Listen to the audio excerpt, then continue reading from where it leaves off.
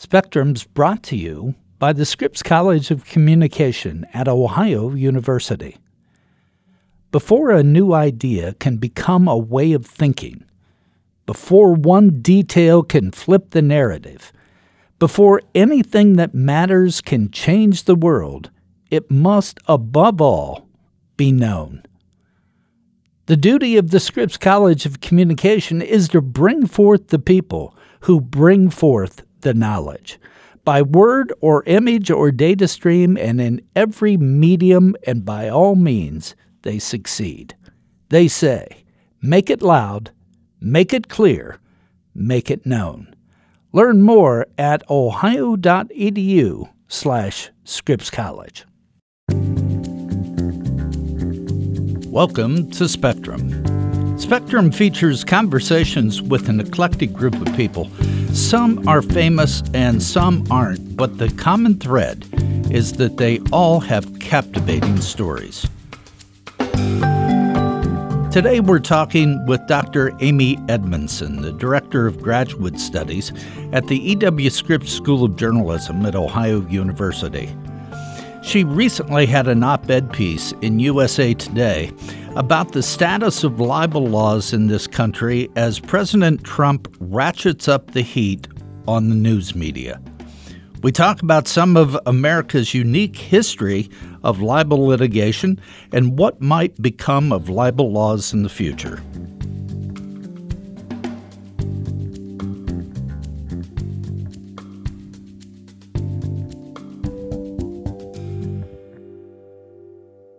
Amy, in your piece that you did for USA Today, you stressed some concerns about really tendencies, I guess it is, about libel laws and erasing certain aspects of what we have come to know as libel protections.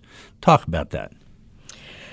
Well, in an era when at the highest levels of government, you've got a diatribe regularly via Twitter from the President of the United States calling us enemy of the people, et cetera. I mean, you know the tropes.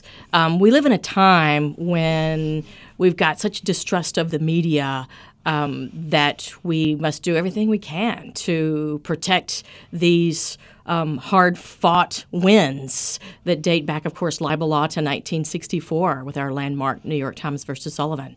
So the fact that you've got a U.S. Supreme Court justice suggesting we revisit that is a little bit more than disturbing.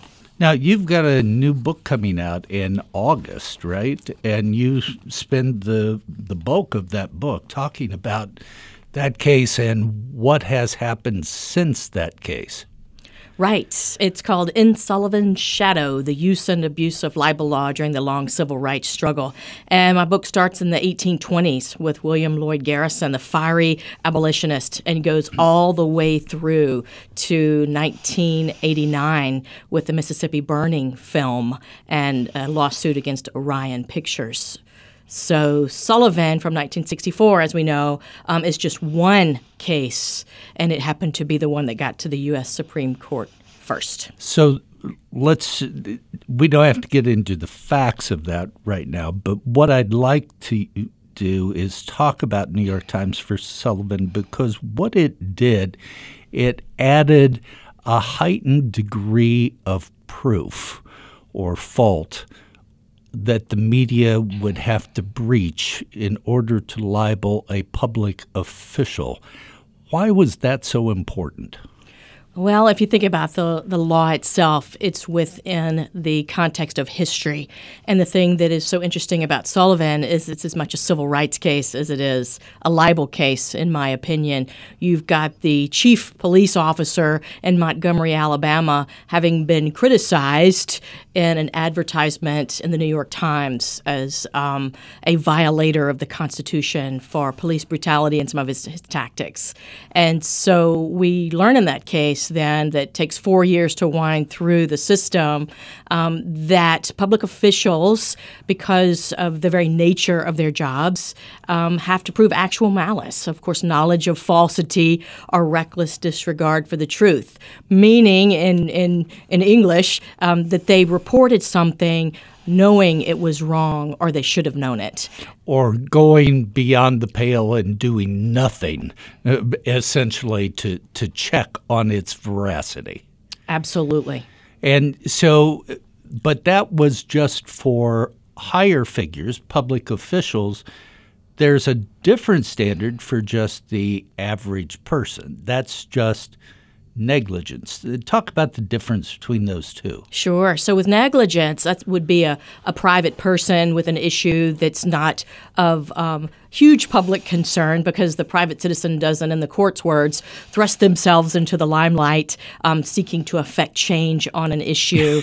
I always like that phrase. I always get the idea of somebody jumping into a spotlight. Right, right. And so with that, negligence is a lesser, easier to prove standard of fault. And so what you've got is failure to do something you should have done. Say outside the context of the media, you roll through a stop sign and you hit someone, that would be negligence. Outside the free speech context, right. Failure to exercise reasonable care. And the court's not looking for superhuman effort. They're looking for just basic, you did a good job in your reporting. Actual malice, much more difficult to prove.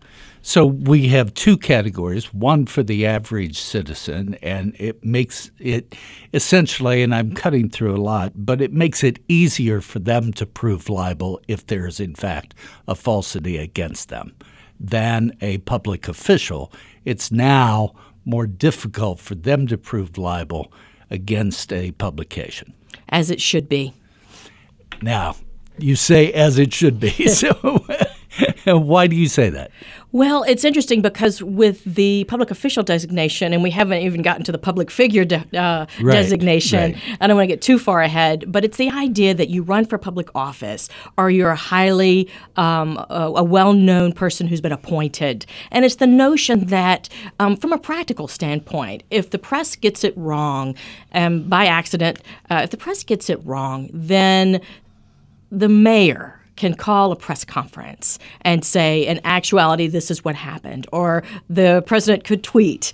And so if you or I call a press conference as private citizens, nobody's going to come to our press conference. And so it's much harder to correct the record for a private person than it is a public official.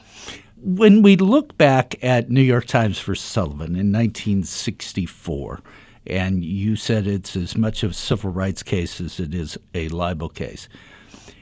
Actually, if my memory serves me correctly, Sullivan was not actually named in the ads that were run by the New York Times. It was some inference to civil rights, to public leaders or police officials or something of that nature. The Supreme Court actually, at that point, said that there wasn't proper identification of Sullivan, and they could have quit right there. They could have said, okay, you have to have publication, obvious. You have to have identification of the person who's supposedly liable. You didn't have that, we're done. But they didn't. They went on to make this public official distinction. Why do you think, you're a historian, you've studied this. Why do you think they did that at that particular time? Right. Why this case right now? Right. And so here we are in 1960 when this ad runs in the New York Times, an advertising this group and say a civil rights group that says, heed their rising voices, the notion that we are trying to raise money for the legal fight because, of course, Martin Luther King Jr. is facing a number of actions, including felony tax evasion in Alabama, first of its kind at that point. And so his legal bills are mounting. And so this was an ad that ran full page where you could clip out a coupon and send your money to the Committee to Protect Martin Luther King Jr. And hopefully heed their rising voices with more than just your checkbook. But these are the images that are coming across our television screens for the first time of Bull Connor, the legendary lawman in Birmingham, with his police dogs and his fire hoses. And so within the context of history, L.B. Sullivan, Lester Bruce Sullivan in Montgomery, Alabama, the cradle of the Confederacy, if you will. This is a case that is as much about race because of L.B. Sullivan's role in stopping the demonstrations that were spreading across the South, in particular through Alabama and Montgomery. And so he was reported to have been in cahoots with the KKK when the Freedom Riders, along with Bull Connor, are coming through, and the idea that let the Klan waylay the Freedom Riders before the police come in and provide protection. So I think the court saw this as a record libel judgment, $500,000, and the notion that Sullivan, along with Patterson, the governor, and others, were trying to resurrect seditious libel. That is the notion of criticizing our government. And so the idea that that's un-American at its core. So the idea of the facts of that case being so grounded in the civil rights movement and Sullivan's role as a suppressor of civil rights, I think that at that point the U.S. Supreme Court just couldn't stop it. They just had to go ahead and say enough. Yeah. I'd like to go back and look at libel a little bit more in depth, and maybe we can dispel some myths about libel. Libel in this country is not a criminal act. It is a civil case where a person who feels aggrieved brings a legal action against the alleged perpetrator for money damages, to make them whole, to bring their reputation back, or in some lurid cases to punish the person or the entity that libeled them with punitive damages. That's not criminal. Nobody goes to jail for libel in this country. That's a common misconception, is it not? I think it must be, because sometimes my students fret about going to jail, and it's like, no problem. If you behave ethically, and if you're a reporter, you don't own anything anyway because you're so poor, so you're probably good. Right, it's the person you work for is the deep pocket that people are going after. Yes. And of course, the law of libel is ancient. It's the notion that your reputation is something of value. And so rather than dueling and pacing off so many steps and turning and shooting each other, it's the idea that the government provides this neutral ground for two parties to sort of duke it out. But it definitely, tort law, that's a civil wrong. This is civil law with the court being the neutral ground. But that's not true all over the world. In fact, in some of the European countries, libel is a crime. Why are we different? That's our First Amendment, no doubt. And so given that we have this thing called the Internet now, we do worry that we're going to be hauled into foreign courts and have to face a court of law where there might be criminal libel, because where is something published? Where it's uploaded or where it's downloaded? And of course, we have a federal law that Congress put into place in 2010 that has the United States not recognizing foreign libel judgments for this reason. Because European countries, and we'll just focus on those for a moment, don't deal with China and other even more restrictive places. They're attempting to control the Internet and its content and its veracity. a little more than we are in just basic comment or basic constructs, but none of those countries have First Amendment.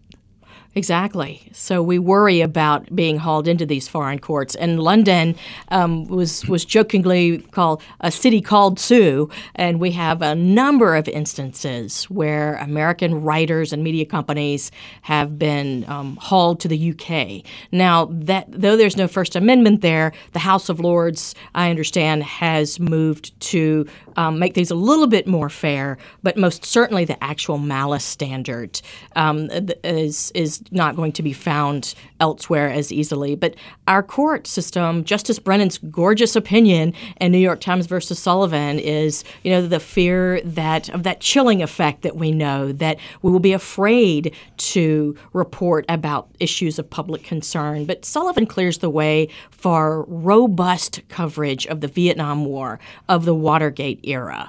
And so it's that the notion, according to Brennan, that the central meaning of the First Amendment is to not only is it our right, it is our duty to criticize public officials and discuss issues of public concern without fear. So after New York Times versus Sullivan in 1964, you, in your most recent article, outline a series of civil rights issues, the Vietnam War, Watergate, as you mentioned. Do you think the reporting would not have been so robust if it hadn't been for New York Times versus Sullivan? Is that your main thrust? I think so, especially the idea that if you think about what actual malice really is, you reported something with knowledge of falsity, that is, knowing it was wrong, or you should have known it. And that's a really high standard. So if you're doing your best and reporting the facts as you know them, you're going to be okay. And so that chilling effect that Justice Brennan and the court worried about is something I think is very real. And imagine if we had not had the reporting of the civil rights era and reporting of the Vietnam War and Watergate. This changed our course of history. We'll be back after this message. The Scripps College of Communication at Ohio University seeks to not only educate its students about today's communication industry, but to produce innovative leaders who will shape the future of communication and its methods of delivery in a rapidly changing technological landscape. Scripps provides leadership in communication by preparing students to be effective and responsible communicators in a global society, and by advancing the field through creative activity and research. The Scripps College of Communication fosters multicultural awareness within a diverse community. It strives to create a climate of civility where leadership and innovation are prized and responsibility and accountability are understood. The college values curriculum, research, and creative activity that provide benefits to people regionally, nationally, and globally. Learn more at ohio.edu/Scripps College. You look at the fairly limited opinion in New York Times versus Sullivan, even though Justice Brennan wrote, as you said, a masterful opinion. It talked about public officials, but it didn't define what a public official was. So there were questions of, does this just mean elected officials? If you have a appointed city manager, for example, is that person a public official? Is a cabinet person a public official on the federal level? So after New York Times versus Sullivan, didn't the course of libel they even took it further? The Supreme Court took it further to protect journalists. They did. Another civil rights case. This came out of the riots when James Meredith, an Army Air Force veteran, desegregated Ole Miss by court order in the fall of 1962. And there were widespread reports by the AP at the time that a former General Edwin Walker, who had run unsuccessfully for the governor of Texas and was just widely known as a conservative pundit at the time, he commanded the troops at Little Rock when Central High School was desegregated in the 1950s, well after Brown versus Board of Education. Right. And at the time, so he, in effect, he and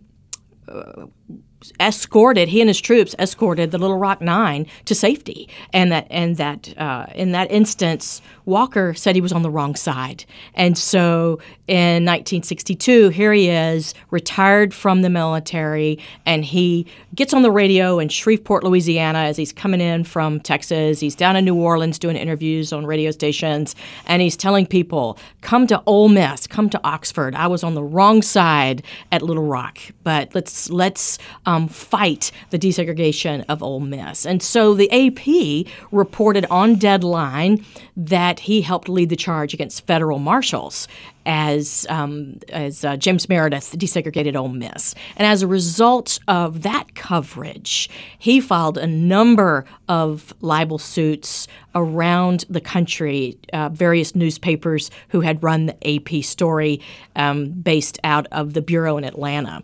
And so that case is going to then extend the actual malice requirement to public figures, people who are not necessarily elected, but who are well known, like Walker.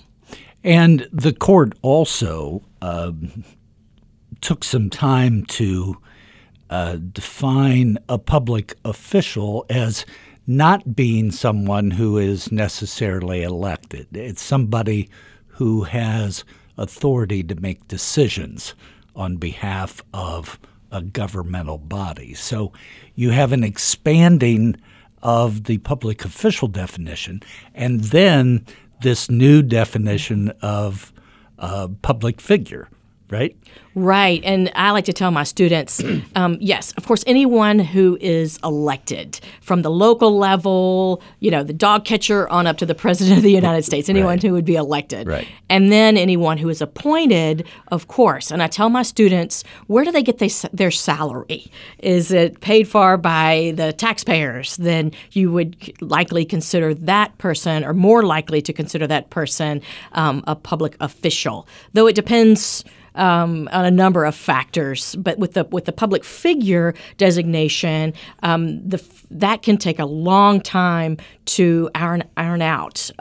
Richard Jewell, the supposed security guard from the Atlanta Olympic bombing, died before they could figure out if he was a public figure or a private citizen for the purposes of a libel suit. And he, just to give a little background on his case, he discovered the bomb and then went on every possible talk show known to humankind, sort of thrusting himself out there to say,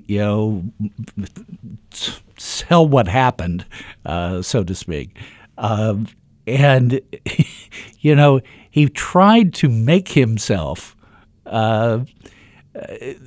a public figure, but then wanted to renege from being a public figure. So isn't that part of this whole thrusting yourself into the fray, so to speak? Exactly. He didn't want to be a public figure when it was inconvenient for the purposes of a libel suit, I would think. So one of the first things in a libel suit, any libel suit then, is to determine sort of the status of the plaintiff, right? Whether they're a public official, we talked about that, a public figure, that can be celebrities, anybody who's well-known. The Kardashians are probably public figures, right?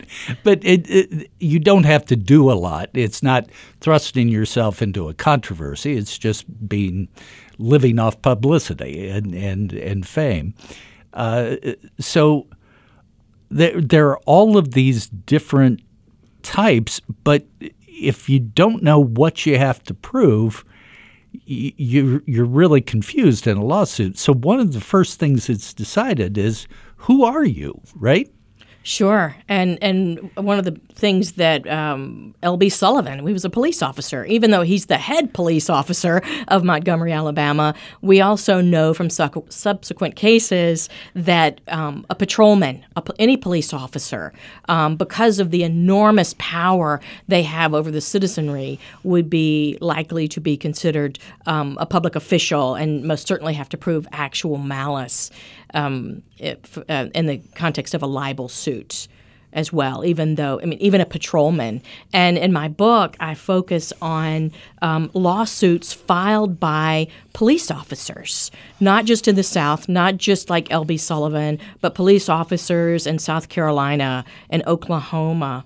There are 3 cases relating to police brutality based out of New York City in 1964 and 65, where police officers accidentally shot African-American men who were unarmed, and then there was a resulting libel suit. And so there's some out of another big case out of Chicago.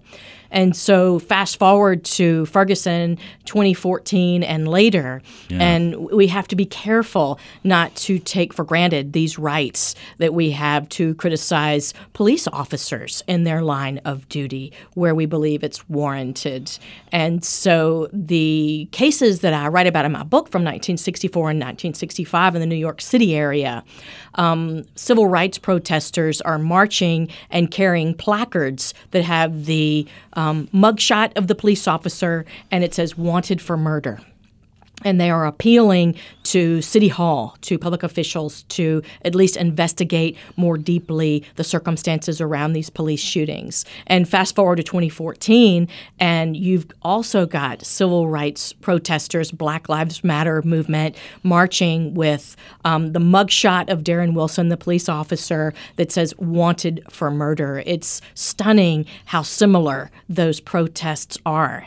And here we don't have libel suits, however, as a result of those 2014 and up to present time protests. So with Justice Thomas suggesting that we revisit libel law, as I talk about in my column that ran in USA Today, this is something that it's ironic, because you've got the lone African-American justice suggesting this in the context of today, when we most certainly should not take for granted our right to criticize public officials and police officers. So I want to talk about that a little bit, because in your column, your op-ed piece, I think you really brought up something that most people don't think about. We have President Trump, and you actually quote him from a rally in Fort Worth, Texas, saying, "We're going to have people sue you like you've never got sued before,"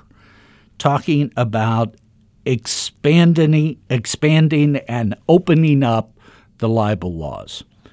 Now, some question whether he can do that, but we'll talk about that in a moment. But you combine that with a sitting justice of the U.S. Supreme Court, Justice Clarence Thomas, who basically says, this is an area of law we have to go back and revisit. Maybe we've gone too far as a court, which one questions whether he should be saying that at all, but he has.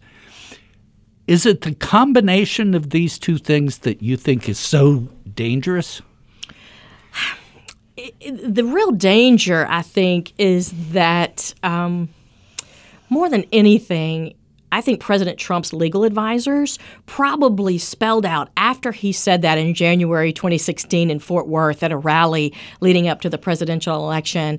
I think his advisors may have told him how incredibly difficult it would be to change our libel laws. Since we have no statutes, and it would have to change by case law anyway. Right. So you got to find the right case, et cetera. And so that's when he began the enemy of the people discussion, the media are dishonest scum discussion. And to me, I'm seeing more danger in that kind of rhetoric where the base, those who maybe don't view other media except perhaps far right or more conservative media, have really bought into this discussion that journalists are dishonest or the enemy of the people. And he has been astonishingly effective in getting that message across to his base. Even so much that we had a BBC cameraman attacked at the most recent rally in Texas? Yes, and happily we're seeing record contributions to the Committee to Protect Journalists, CPJ. And usually we think of having to protect journalists overseas. That's a group, an international organization based in the United States, of course, where we typically are feeling as if we need to help journalists maybe who've been arrested for criminal libel overseas. But here we are right here at home facing some stunning threats that I think none of us could have imagined. And again, we have no criminal libel. And so if he's frustrated, President Trump being the he, if he's frustrated by not being able to, quote, change libel laws, then his alternative is to sort of ratchet up the base and get this furor going to a higher degree. Absolutely. And to me, that is a bigger threat than what Justice Thomas says, though I think legal scholars and journalists really do need to push back and take part in the narrative when Justice Thomas suggests such a thing. Over history, though, the Supreme Court has been fairly protective of First Amendment rights historically, and even extended it further than some of us may have wanted to see, saying corporations have First Amendment rights and commercial entities have First Amendment rights. But the First Amendment has really not been something that has been attacked all that much by the court. No, it really hasn't. And it's interesting because we think of those 45 words that are in the First Amendment, right, and Congress shall make no law. And it's kind of fun because if you think about it, Congress has made a lot of laws. In terms of what we can and cannot say, in particular where we say it. And so much so that we have a 15-week class, as you know, called media law or communications law that talks about all of the different kinds of ways that, in fact, Congress has made quite a few laws in limiting where we can speak. But compared to other countries, you're right. The First Amendment has enjoyed a great deal of respect. Dr. Edmondson, one last thing I want to talk about, and that is how things in law don't have nice, neat little segregated compartments, and sometimes they blend over to each other. We've been talking about libel, which is one form of giving a person feeling aggrieved by the media an opportunity to get compensation. But the other is the area of privacy. And privacy law seems to be an area that is morphing and changing quicker than almost any other kind of civil law because of everything with the internet and how we're spied upon, if you want to use that term, and how our data is used and everything. Do you see an issue of these two conflating with each other, privacy and libel? And if you do, where do you see that going? People get libel and privacy confused all the time because with libel, you've reported something that's false and defamatory, and so your ultimate defense is truth. If you report something that's true, that's going to be the ultimate defense in a libel suit. And we report things about people all the time that they wish we wouldn't report on.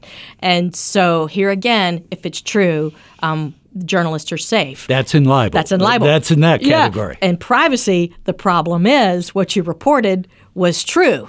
But it may have been embarrassing. You may have obtained the information improperly and intruded upon person privacy. There are several different ways.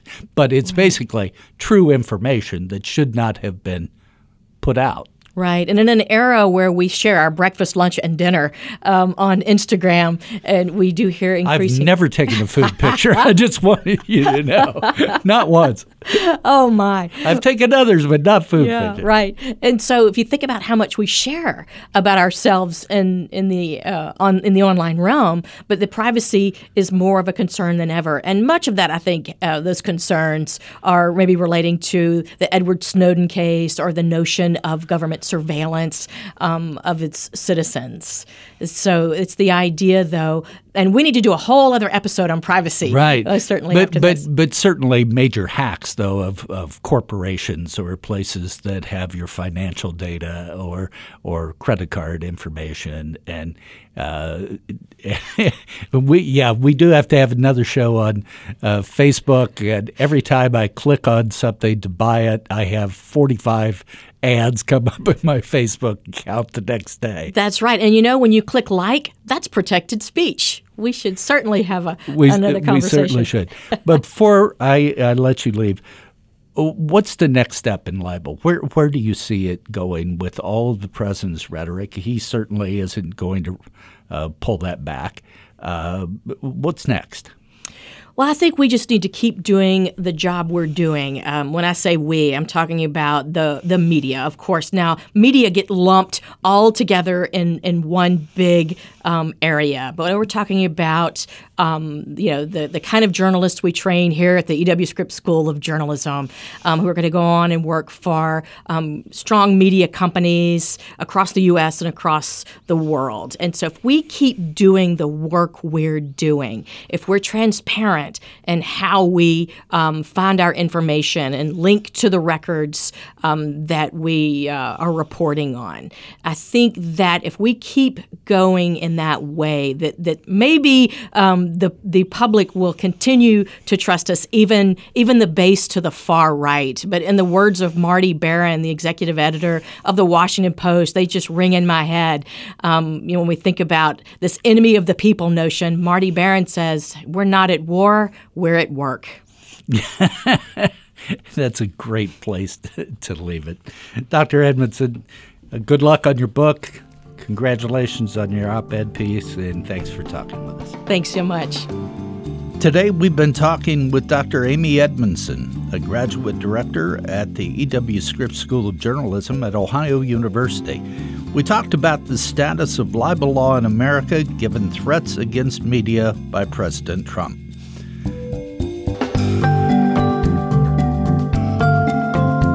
Spectrum is produced by WOUB Public Media. Adam Rich is our co-producer. I'm your host, Tom Hudson.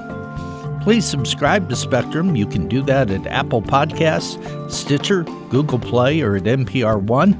You can also find Spectrum at the NPR Podcast Directory. We always welcome your feedback, so please rate our podcast or review it through one of your podcast outlets.